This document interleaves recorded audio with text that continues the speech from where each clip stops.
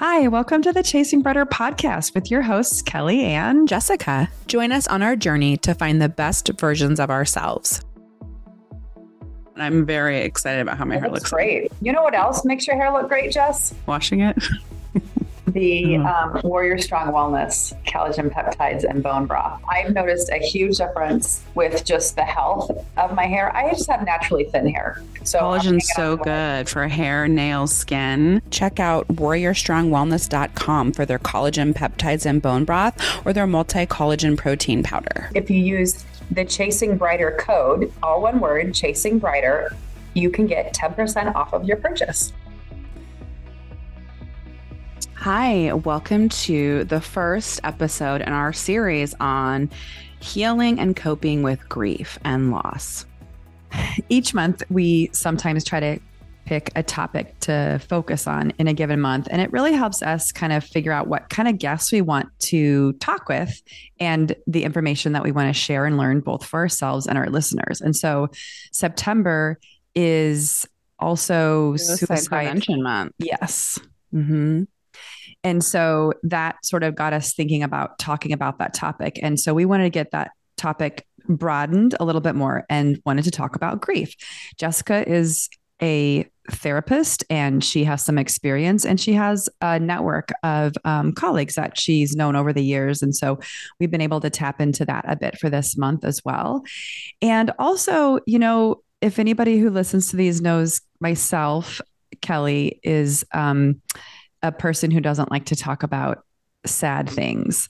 I don't like to feel the feels, which is part of any process. And I certainly don't like to talk about sad things. So when Jess and I talked about what we were going to tackle this month, I was not really excited about this. You didn't want to do a whole month. You were like, oh, let's just do one episode. I don't want to talk about sad things. But we are all in a stage in our life where we either have experienced loss or will, or we all know facing somebody. Our mortality, facing the mortality of our family members. Absolutely. Yeah. And so we felt like this is a good topic to sort of like check in. And, you know, for those of us who have experienced loss or for those of us who know somebody, you know, we wanted to give you guys some more tools and tips on navigating that. Maybe this episode doesn't resonate with you today, but maybe in the future, if you want to come back to it and revisit it, that would be great too. Right. Yeah. I think we've experienced a lot of loss in our life. And I bring it back to our paternal grandmother was at the beginning of her career, like a teacher in like a one-room schoolhouse. And I remember her telling me that farm kids had a better grasp of the circle of life and death. I don't know if that's why you and I have the understanding that we do about life and death and the circle of life, but I will never forget. We grew up on it. We were raised in our early years of our life on a pig farm. And I remember the neighbor had hunting dogs and them running over, getting out and like grabbing a kitten in front of me and killing the kitten in front of me. I was like 3, right? And then you see kittens being born. And then you see pigs being born. And then, you know what I mean? As you see all these animals like living and dying and going around you, and you kind of understand life has an ending. I don't know. Do you remember all that when we were little? Yeah, I do. And I also remember watching the pig get slaughtered in the barn or whatever. And that was interesting. But I didn't think about it sad. I was like, whoa, that is weird. I think that it's always been around us and aware. And so even if you think about our maternal grandmother who, you know, lost a child when she was, you know, when I think that was her last child she had. Mm-hmm. Yes. And so for the way we grew up, it was always there. It wasn't felt, there wasn't shame around it. It wasn't something that was like swept under the rug. It just was. And so it was very much talked about, even if it was, you know, whether it was a tragic, you know, an accident of sorts, or if it was something that was intentional to like I think there wasn't life. secrets about it. Like grandma had her brother, our paternal grandmother had a brother who died when he was like a teenager, and she talked about Perry and how he died, and she would talk about it. You know, it wasn't like this secret. So our grandparents, we have a Catholic family. That's probably why, all have a lot of siblings. And our grandmother was one of 12. Our parents are each one of 6.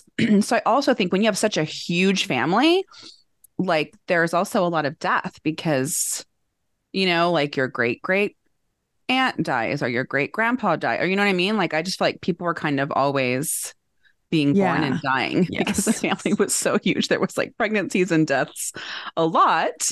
And we also talked about it, right? We'd process it and talk about it, and being raised. I don't know if Catholicism came in it for you, but like they definitely talked about, we were given a narrative about it, right? By mom. They're with the angels, they're in heaven now, so then you'd feel like, oh, okay. It sort of felt like you still had a connection with them, even though they were physically here. I agree. I think that helps a lot, especially as a child, and sort of understanding that process. Yeah. And so I think another reason, and we'll get to it, but what we're going to be talking about today, is the grieving process, just the stages of grief and what we think about that, coping strategies for navigating grief, how to support someone who's grieving. And we also, how to move forward and find meaning. And we also want to talk about suicide today. So just to note that this is a trigger warning, and this may be difficult for you to listen to. So please care for yourself and stop listening if it becomes too heavy for you. But we noticed that, factually and research, suicide is on the rise. In my practice, I'm seeing much more survivors of suicide than I ever have in like the 16 years I've practiced. And I know Kelly and I both know people recently and, the last few years who have lost a loved one to suicide, or we've lost people that we know to suicide. So we also want to be able to talk about that today a little bit. What do you think? Like, are you familiar with the stages of grief? Because there's like a million of them, but like lay people not in mental health, right?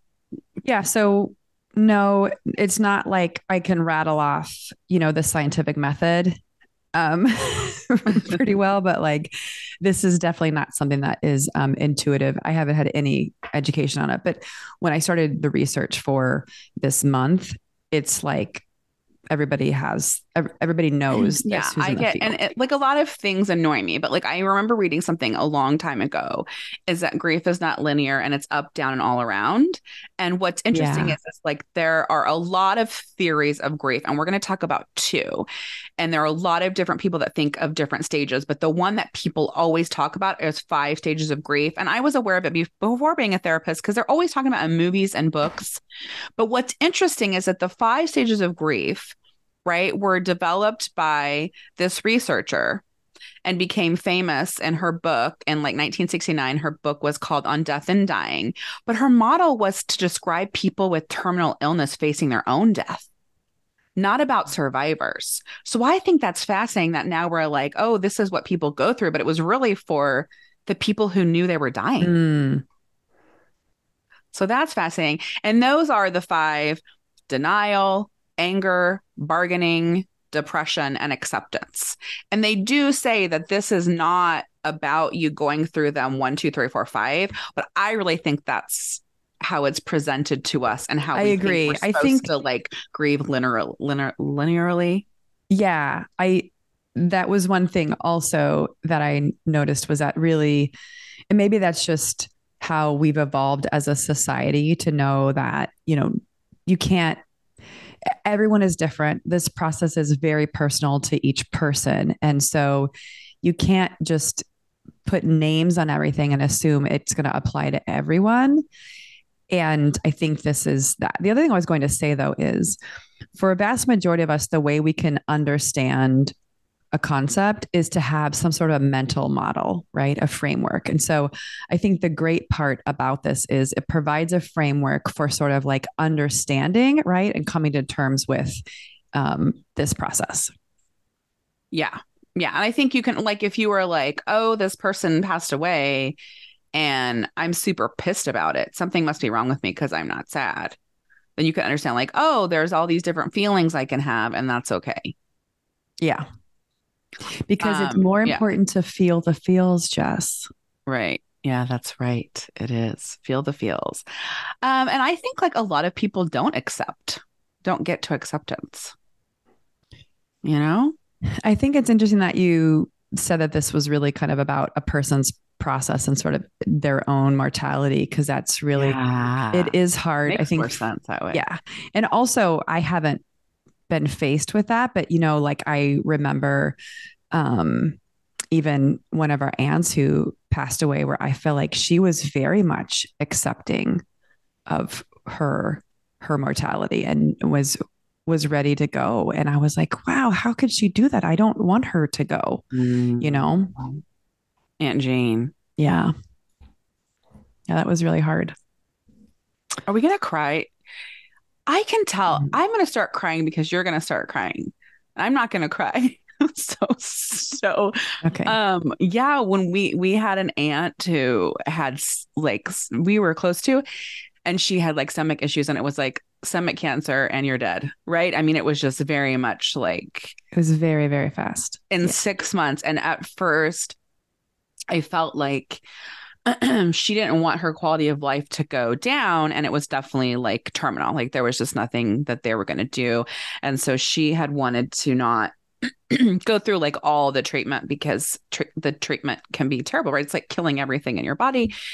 And I remember writing her this long letter, and she wrote me back. Who knows? I want to know where it is. But I feel like she was definitely, you're right, like an acceptance. And because she was an acceptance, that was so helpful to her family. And I think that it goes back to that narrative. Like when I see people who have survived a loss, I see a lot of people much later in life who lost a parent very young, and then the whole family dynamic changed. And they never had those end of life conversations. They never had those conversations of like, it's okay, you're going to be okay. And talk. It was like, no, we were in, like, that person was in denial if it was an illness and didn't talk about it and then allow for closure for the family. Or it was like a sudden tragic situation where no one talked about it. Yeah. Again. So I definitely think like talking about it is key to healing, right? You got to feel it to heal it. Yeah, absolutely. And then I don't know if there's anything else you want to talk about the stages, but like my favorite that I found, I didn't come across this until 2021, is word-ins for tasks of mourning. Yes. So I like the tasks much better. And maybe that's because I like to check boxes on lists. So I'm like, oh, I can check my task.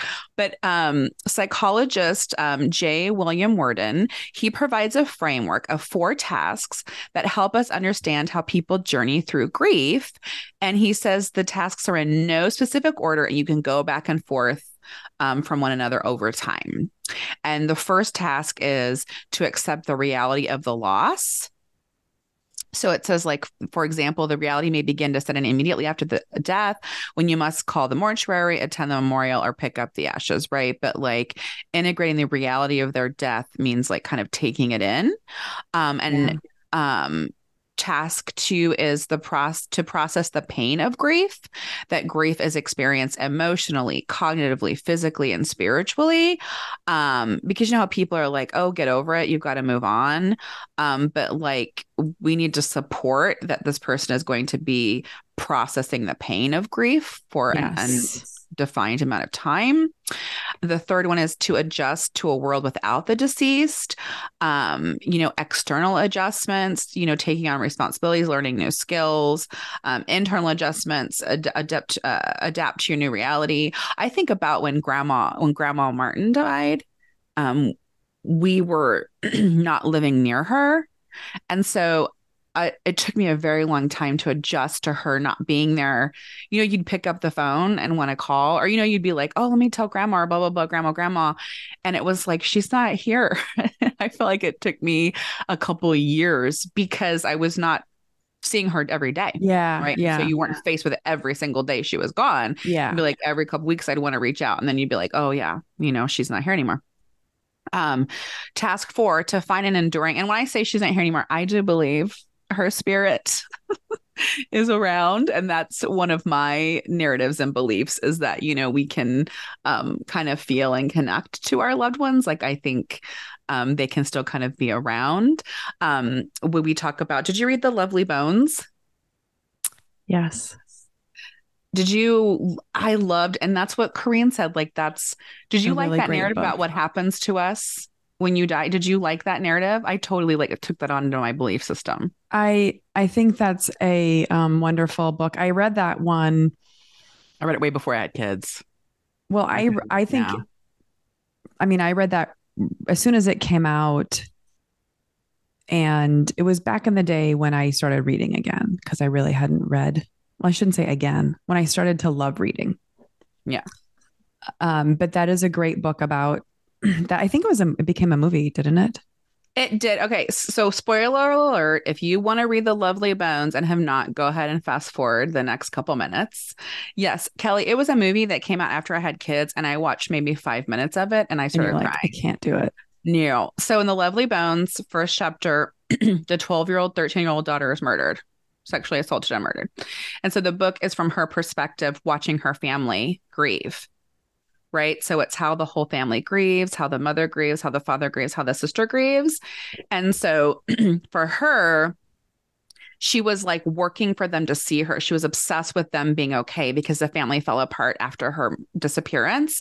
And so she was like trying and focusing so much that, to me, it kind of explained ghosts, or like how you could see someone, because she wanted them to see her and she would kind of move things. Mm-hmm. But then these other people from the afterlife were like, come with us. And it was like, if she wanted to move on, she'd have to let go. And it was like, she didn't want to let go of because she wanted to watch her family and make sure they were okay. And so it was like kind of also her journey of being able to let go and move on. And so I took that on immediately and was like, okay, that's what happens. That makes sense to me, that people can come and visit and make sure we're okay. But sometimes they have to move on. Sometimes they can kind of become spiritual guides or angels or whatever you want to say. So anyway, Dr. Corinne, who we're going to have on the next 2 episodes, Dr. Corinne Cherrick, who is a chaplain and grief counselor, really recommends that book if you kind of want to understand. So anyways, we're recommending that. I know I went off the rails, but then just going back to the tasks, task 4, find an enduring connection with the deceased in the midst of embarking on a new life.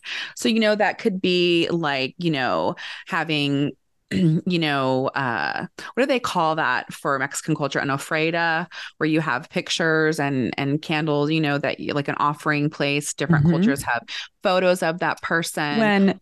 When our grandpa passed away, they did a scholarship fund. For the high school. Some people start charities, finding a way to celebrate their life in an enduring way. Right? Like that. Yeah. And also I think about our mother has like her father was a POW. So she has this whole wall set up of her parents' photos. And so I think a lot about like photos, or a connection can be like praying to that person or thinking about that person, or like you said, a memorial of some sort, but like finding a way to connect. So those are kind of the griefs. I liked the tasks more. There are, if you are interested and none of those feel right to you, there's so many. I encourage you to go and look and see if there's one that kind of feels good to you. But just to summarize, the grieving process, it's unlimited. The time is unlimited. It's not 48 hours like your work gives you 2 days off and then you have to be over it. It can take years and years, and that's okay. That's normal. And it's up, down, and all around, 2 steps forward, 1 step back. It's all over the place, and that's okay. And that's all normal. Yeah. And it's very personal. And I think that's the hard part, even when we have, when we know people going through things versus ourselves, is because it makes it even more difficult to support them, because it is so personal and it's hard to really know how everyone experiences it a different way. Right. And so it's like, how do you help someone? And I always think with anything, right? Like, listen, Yeah. Like, be a good listener. Yeah. And I think, one of the things when you are kind of coping with grief and trying to navigate that process, and we'll continue to kind of talk through even some of those tips and strategies, is that, this goes back to when you're challenged with anything, you got to do the work, whether it's even just Googling and doing some research and figuring out what resonates with you, listening to a podcast or a book. But let's go through those coping strategies, Jess. Yeah. Well, that's kind of what we're talking about at the beginning, is just like when you talk about helping someone, it's like seeking support from others. And that can include a support group and a clinician or therapist, or that can just be your loved ones or your friends. But like, making sure that when you're caring for yourself, you're not isolating.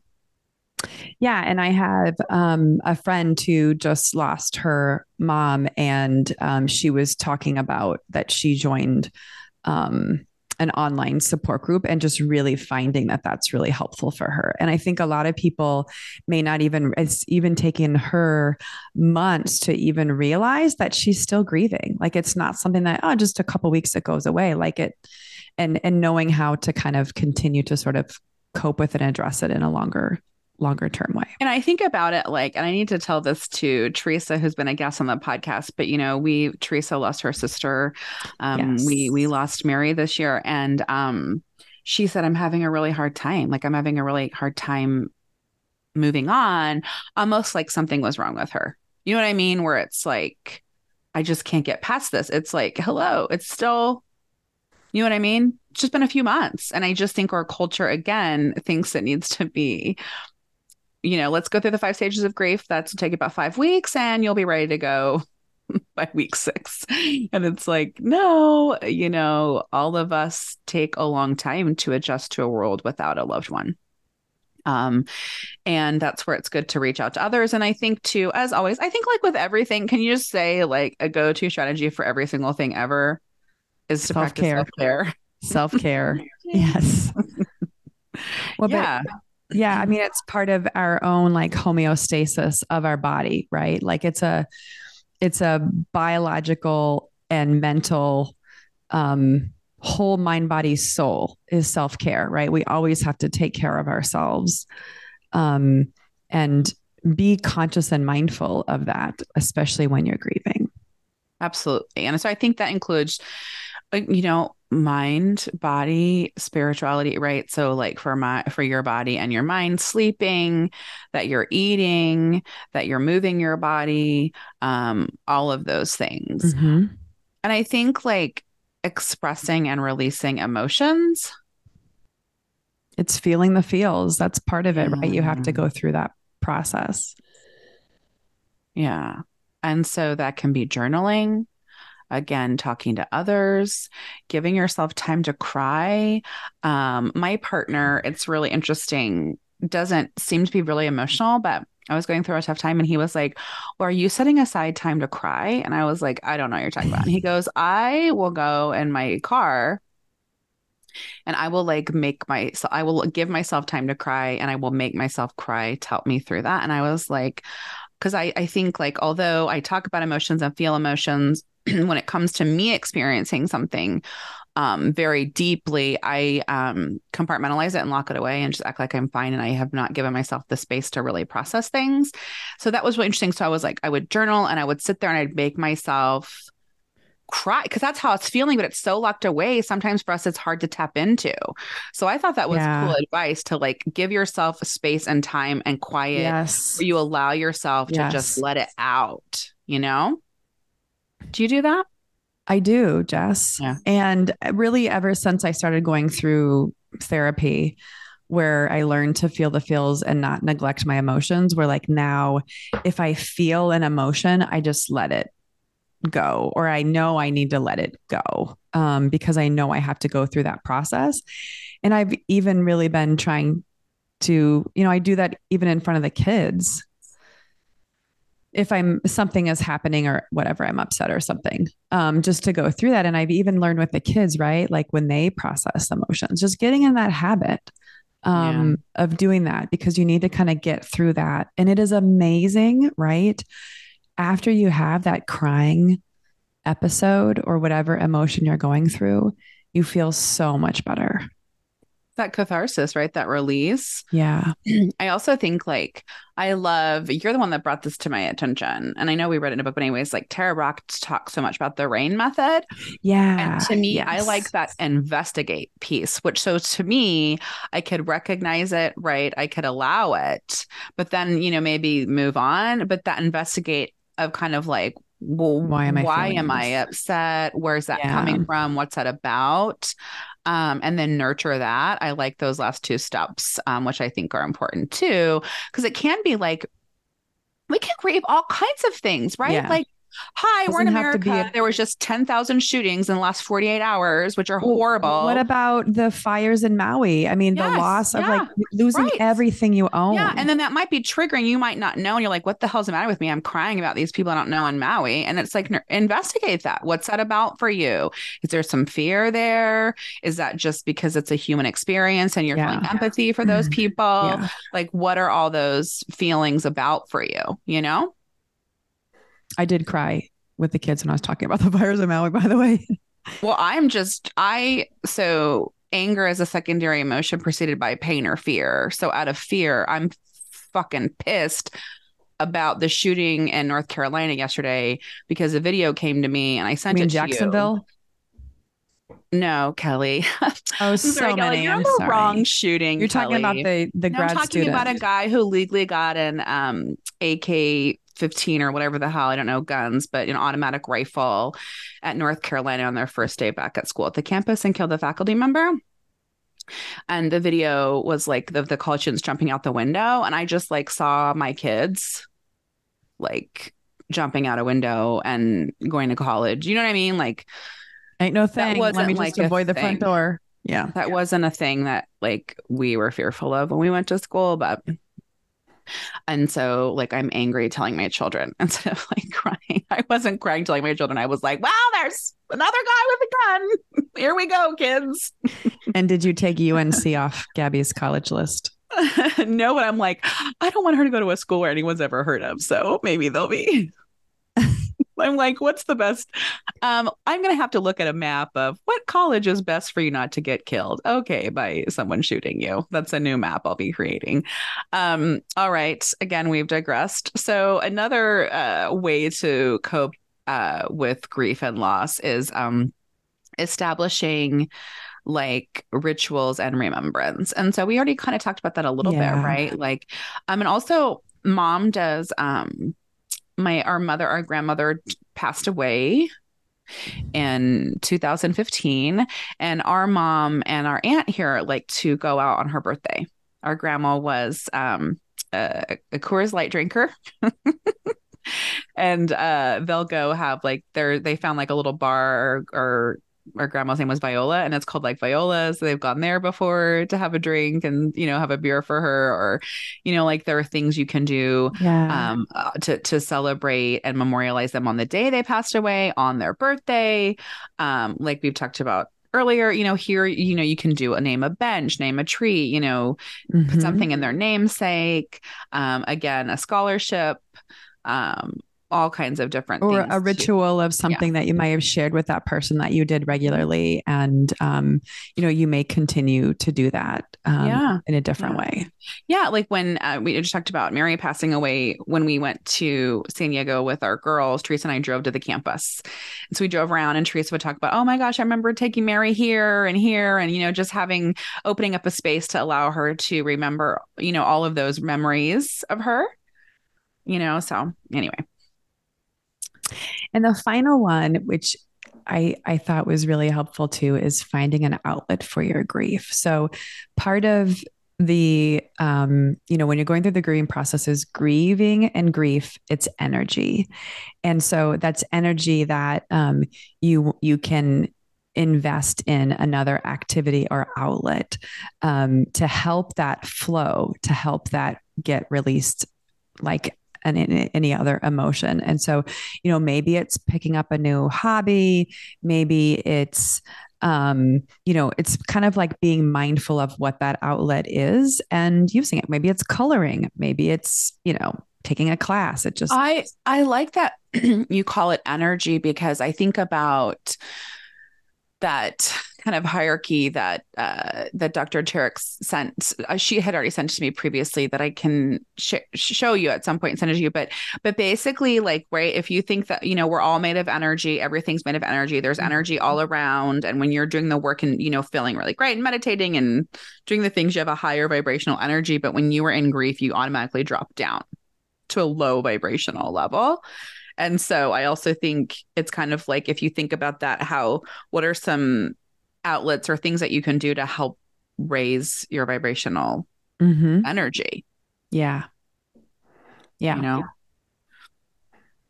And it also kind of, you know, I think these are all really good and interrelated, because I think also part of that can turn into a little bit of self-care too. Yeah. Yeah. Yeah. And I think just going back to, and we talked a little bit about it, but just what do you do if someone in your life is grieving and or you're grieving together, and you want to look at how to support them? I don't think it takes like a lot. I just think like a couple of things. And like we said, is just listening. Does listening mean talking? No, it means asking questions, summarizing. You know, you sound like you're really struggling. You want to tell me about it? We have 2 ears and 1 mouth for a reason, Jess. Yeah. We're meant to be listeners. Yes. And I think not saying, I know how you feel. Right. Yep. Being very careful. So, because we make it about us sometimes. Like, oh, I remember when my brother died. Let me tell you about this story. And it's like, no, then you're making it about you. Right? I agree. And this part, you know, we wanted to kind of cover this. I did some research on it because this to me is the hardest thing. I really clam up when it comes to helping others. I don't know what to say. I don't know what to do. And, you know, there's always the give me, I'm sorry for your loss and moving on. And, you know, it's trying to figure out like what to say, how to say it. And in some ways, it's just about listening and being there, right?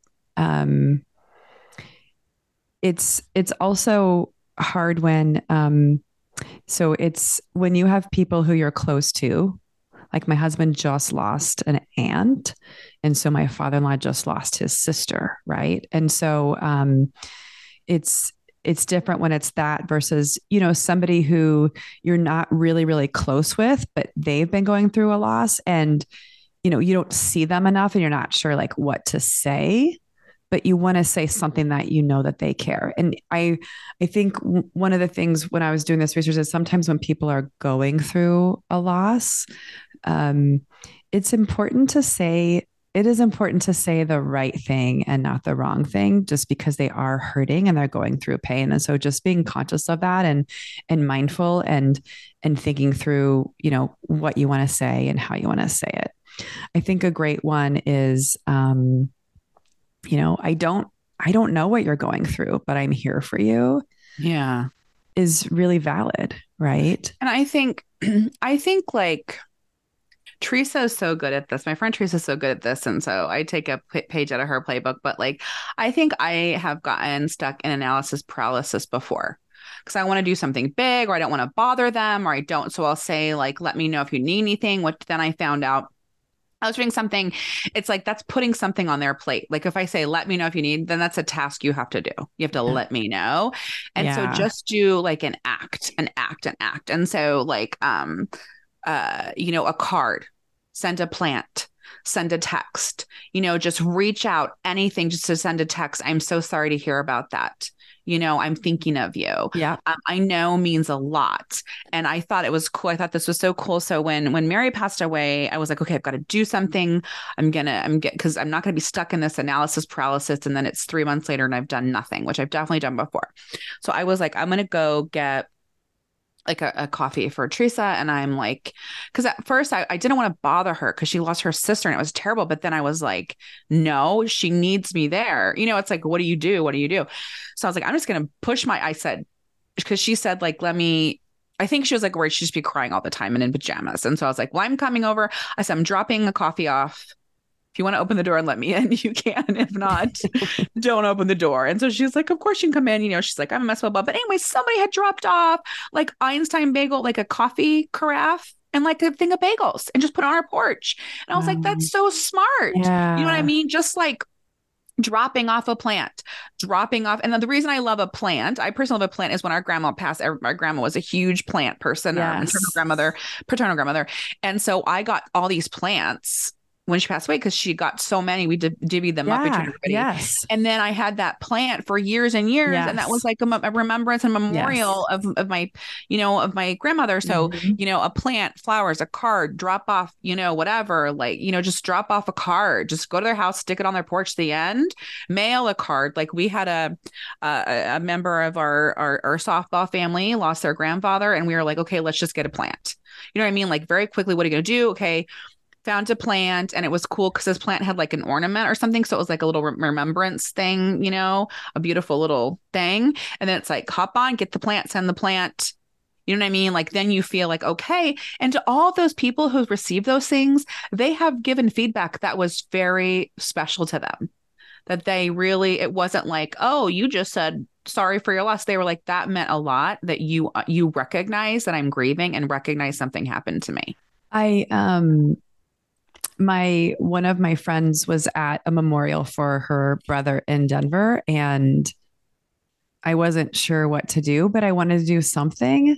And so I didn't want to get a plant because it was more like a party. It wasn't an actual service. And so I really just kind of racked my brain around something, and I wanted to do something while she was there.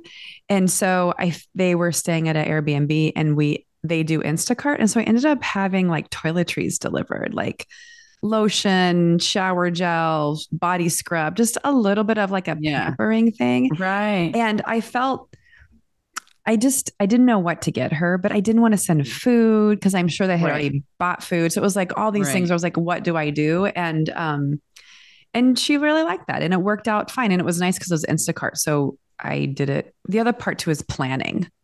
Right. So sometimes I find myself where it's like the day of, I need to like, oh crap, I need to send something. And so figuring out ways to be creative on what you can get. But I think that's where sometimes I got stuck on trying to be creative. And if you would have just sent a banana bread, you know what I mean? It's just like, for sure. We do want to be creative, but it's like, just again, like if you're just like, all I can do is send a dozen donuts, that is, the feedback I've received from anybody who's been grieving felt supportive. For me, same thing. Anybody that has reached out to me when I've been grieving, that's been really special to me. I'm a person that doesn't want to like host company when I'm grieving. But it is very special to me when people text me to recognize, you know what I mean? Like, I mean, you and I each had a miscarriage. Right. I don't want to host a party and talk to anybody about it. I mean, I'll share that I lost a baby, but I don't, you know, but it was like, I had a lot of friends reach out and just send a text. And that was really special to me, you know? Yeah. Any special things in the way that you've received support while you've been in grief? I really like, one of the notes was just, what can I do to help? Which I know we talked about, but sometimes I think it's really letting people know you want to help them, whether it's big or small, that you're just there to help them out. And it might be just grabbing some sour cream at the grocery store or whatever that is, but something that you really feel like you're kind of helping them get through their days. Yeah. You know? And I think it's like, I needed people to watch the kids. And I think it's like, if you want to tell people to do something, like we'd do it. If you told me, hey, I need you to go grab whatever. I'd go do it for you. Yeah. And I think anybody would, so you don't need to have feelings about it. Just, it's okay to be vulnerable and ask for help. I think, you know, to kind of summarize with talking to experts on grieving, one of the things that we found that is very powerful to help people through the grieving process and helping them to move forward is finding meaning from the loss. Yes. You know, and One way to find meaning, like we've talked about before, is connecting with others who've experienced similar grief. Sharing your stories, thoughts, and emotions with others can be very healing. And like you said, your friend that joined a support group, that was very healing and helped them find meaning in it. And I think sometimes we won't know till later, but like when we talked to Dr. Cherrick, it completely changed her career and her life. Yeah. And everything that she does. And so think about the hundreds, if not thousands of people she has supported through grief because of her own loss. And I think that it helps us rediscover or discover our own personal strengths. It helps us rediscover sometimes it's a transformative journey that requires introspection that kind of changes the trajectory of our life. Absolutely. I think grief, when we are ready to really embrace moving forward, that is when we are able to find a new sense of purpose, and finding ways to make the presence of the loved one felt in our daily lives. Yeah, and I think that purpose and finding that purpose, there's hope. Yeah. Too. And I think it can be really hard because you don't know how to move on, and it's hard to move on. And there doesn't need to be a timeline for when to move on. But when you are ready to sort of rediscover that purpose and renewed hope, it will be there. Yeah. Yeah. I think we saved the most difficult subject for last, and we wanted to talk about suicide. As we said in the beginning, people dying by suicide is on the rise. And so we wanted to talk. I think what is helpful for me is I found this awesome sheet. It's actually from the state of Nevada on kind of like just how to talk about suicide. So I want to address that. But first, I just want to say so a couple things. Tell us. I want our listeners to hear your point of view on this. Okay. I have been working with survivors of suicide a lot since 2020. And so instinctually, I'm like, suicide, must be up. Right. And so then I'm looking at the data, and it is. And when I am working with survivors of suicide, like guilt is so heavy with survivors. And so it really pisses me off when everyone all over the place is giving tips on how to prevent suicide. Even this month was Suicide Prevention Month. It kind of like pisses me off because then it's kind of like reinforcing the family members who survived of like, I should have done this. I should have known. I should have known. I should have done this. I should have done this. I should have done this. I should have done this. And so it reinforces like, here's a list of the 10 things you can do to prevent suicide, because ultimately it is that person's choice to end their life. And I understand that we want to like have a sense of control, and say like, oh, these are the things to look at, but it is not helpful at all for a survivor to read a list of 10 things I should have done. So that annoys me. But I do think I only want to talk about like the one thing I just want to talk about is that it is a myth that talking about suicide or asking someone if they feel suicidal will encourage them to kill themselves. Right. So there's this fear, like, I'm not going to talk about it or they're going to kill themselves. But I think we should be very straightforward and ask if there was someone in our life who is possibly suffering from depression or acting in a way that has you concerned, to just say, are you having thoughts of killing yourself?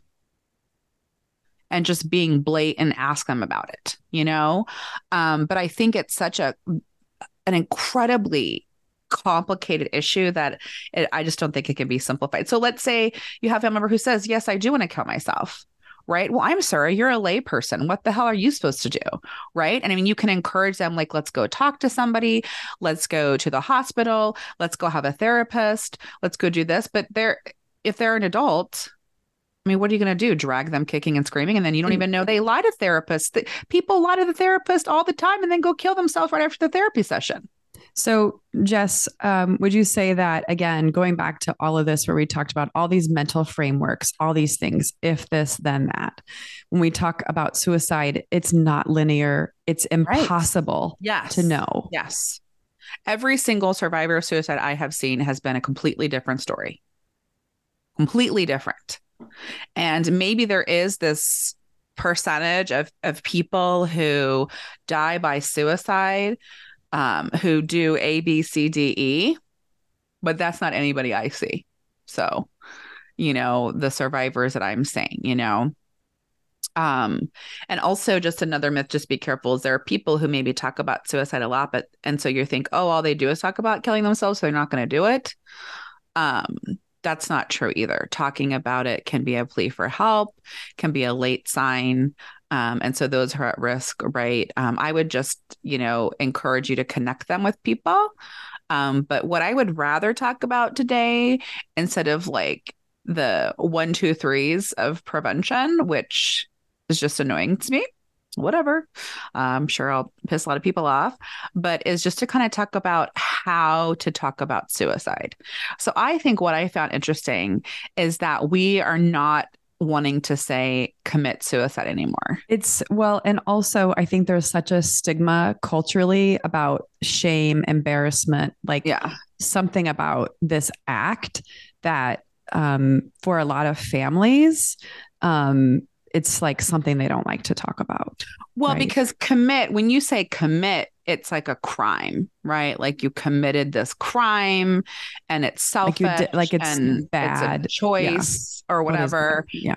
But like using neutral framing, like died by suicide, death by suicide, or lost their life by suicide, helps take away the shame and the blame.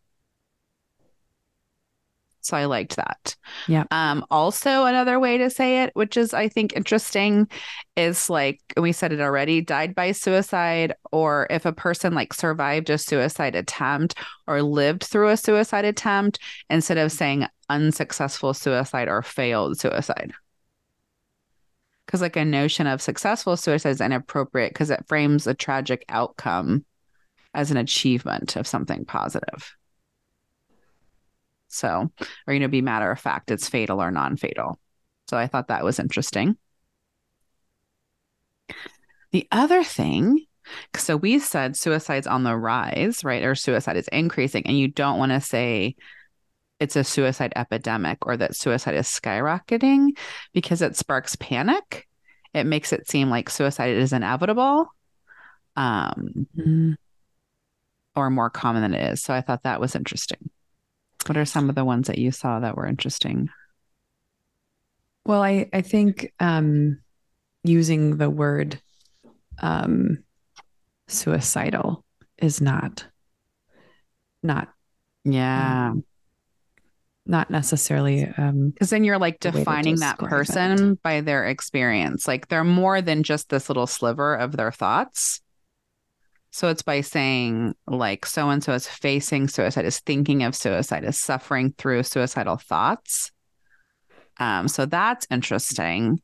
And that goes into just more mental health stuff on saying, instead of saying so-and-so schizophrenic or they're bipolar or they're mentally ill, you can say people with mental illness, people living with schizophrenia, people experiencing bipolar, and so instead of just like defining them by that thing. So go ahead. Yeah, no. And I think as a society, we're trying to get away from putting names on things as well, in terms of putting people in a hole or putting people like, oh, that person's this or that person's that. And really talking about more about what they're experiencing. Because everything is very fluid too, in terms of what people are going through. Yeah. And I think just to kind of summarize my random tangent is when it says, like, when we say epidemic, it makes it seem like suicide is inevitable. And that's not what I'm saying. Like, I definitely think, as with any mental health issue or with any health issue of a human in your life, we can look and say, oh, look, this is a marker that has me concerned about this person. I'm concerned about you.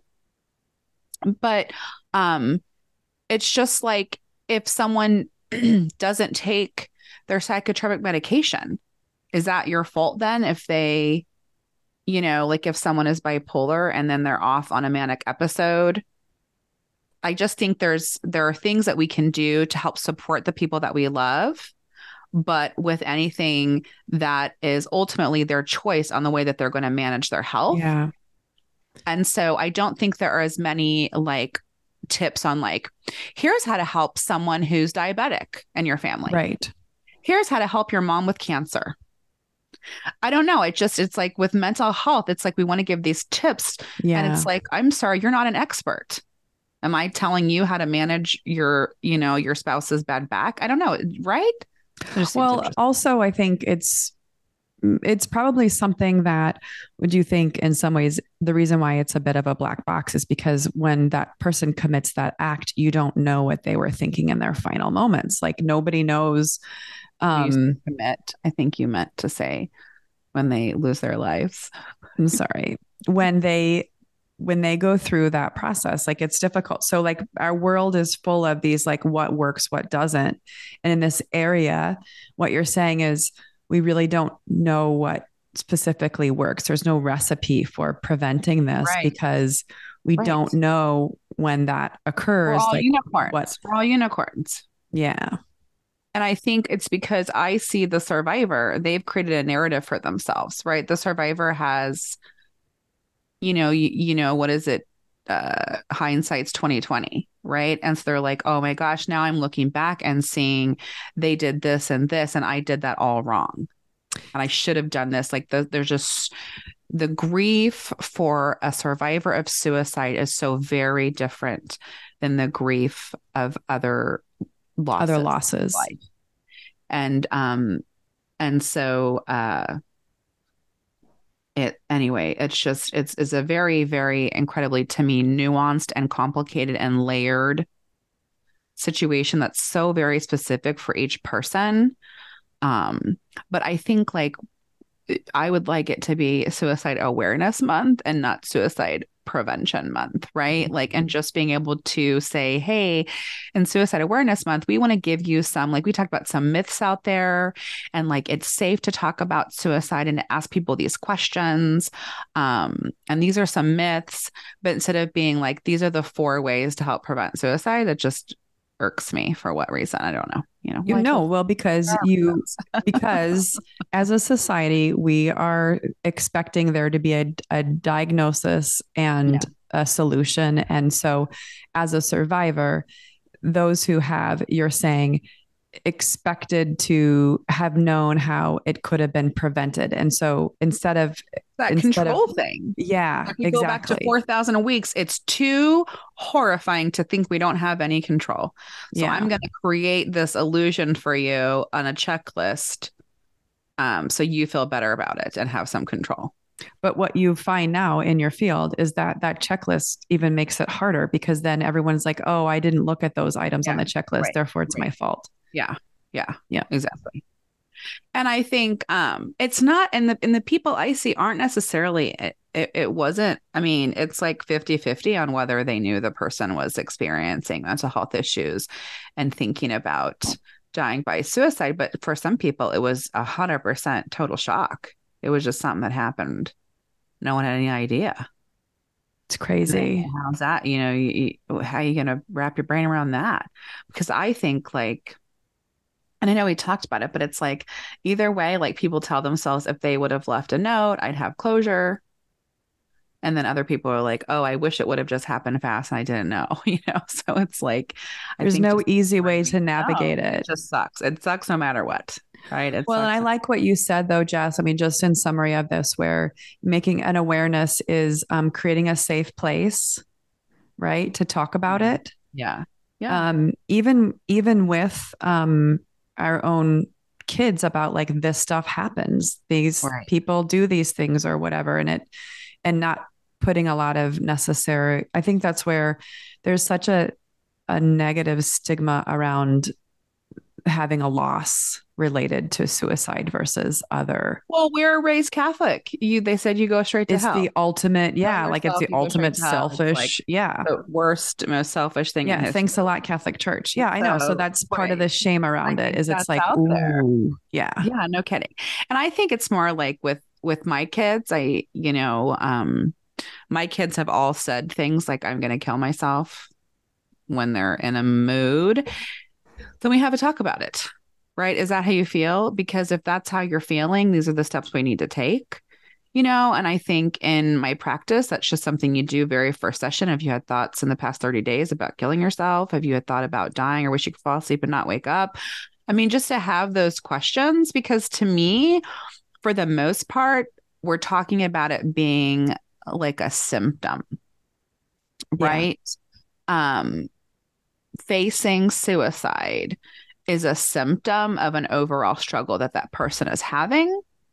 And so how can we get that person to a place or to people that will help them discover and uncover the underlying issue?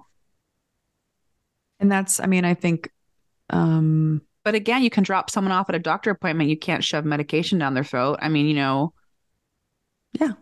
If we don't look at mental health like we do physical health here, right? I think, and so when we talk about shame and stigma, it's because it's like we think it's like a personal choice or control, right? Get it together. Why are you anxious? Why are you depressed? Get up and go do something. But you wouldn't do that if you had cancer, right? You wouldn't be like, take away your cancer, get up, go. And I just think that it's interlocked with that. Yeah, absolutely. Absolutely. So, I mean, you survived the episode, Kelly. Are you did. Okay? Are you hot? Okay. Are you sweaty? Are you all right? Heavy, Jess. Yeah. I'm going to have to I'm go kind of like angry. I've got to go stare at the sun. Some square breathing. Something. I don't know. Got to go change our energy. You can right? go run around with your puppies. At least you have a puppy to snuggle. I got to go take my puppy out. He's very crazy. Kelly, what are you going to do to bring joy for you today? I'll get back to you. Did you exercise today? No, I will exercise. I've been sitting outside working because I have a covered patio and it's been really beautiful out. And I can't believe how productive I was yesterday, just working, but working while I was outside. I don't know. It feels better than just being inside. I need sunshine and I love being outdoors. That brings me a lot of joy. Bumblebees do not bring me joy. And I remember I had a talk with you one day. I'm going to go sit outside. And there was like a bumblebee the size of a hummingbird. And I was like, never mind. I don't want to be outside. Swatting at it and freaking out. I don't swat at it. I'm not like kill the bugs. I'm just, because I'm outside. I feel like that's their territory, but I also don't want them to. I've been stung by bees and bumblebees, I think an inappropriate amount compared to other people. Beckett has been as well. So he's afraid of them. And I've like this summer, I was like, I'm not going to be crazy. They come in the pool, they get water. I'm not going to be crazy. I'm going to let them fly and this is like, I'm going to be super chill. And Mom and I were in the pool and I was floating on a pool noodle and I was like, ow, that hurt really bad. And I look over and there's a bee floating in the pool and I was just stung. Like I wasn't doing anything. And I was like, really? But I'm not freaked out. I'm not angry. But I'm just saying, if there was like a swarm of bees, I would probably try to remove myself and immediately I wouldn't get an exterminator, but you would see like, wow, she's a fast sprinter. She can really book it for 44. Anyways, so I get it back. I don't know. We're delicious. We're flowery. We're so beautiful. Becca and I must look like flowers. That's probably it. I thought so. All right. Well, thank you for listening. I hope we brought the mood up a little bit for you here at the end. Yes. Thanks for listening today. Don't forget to subscribe so you can hear our latest episodes as soon as they drop. And if you love today's episode, leave a review. We'd love to hear from you.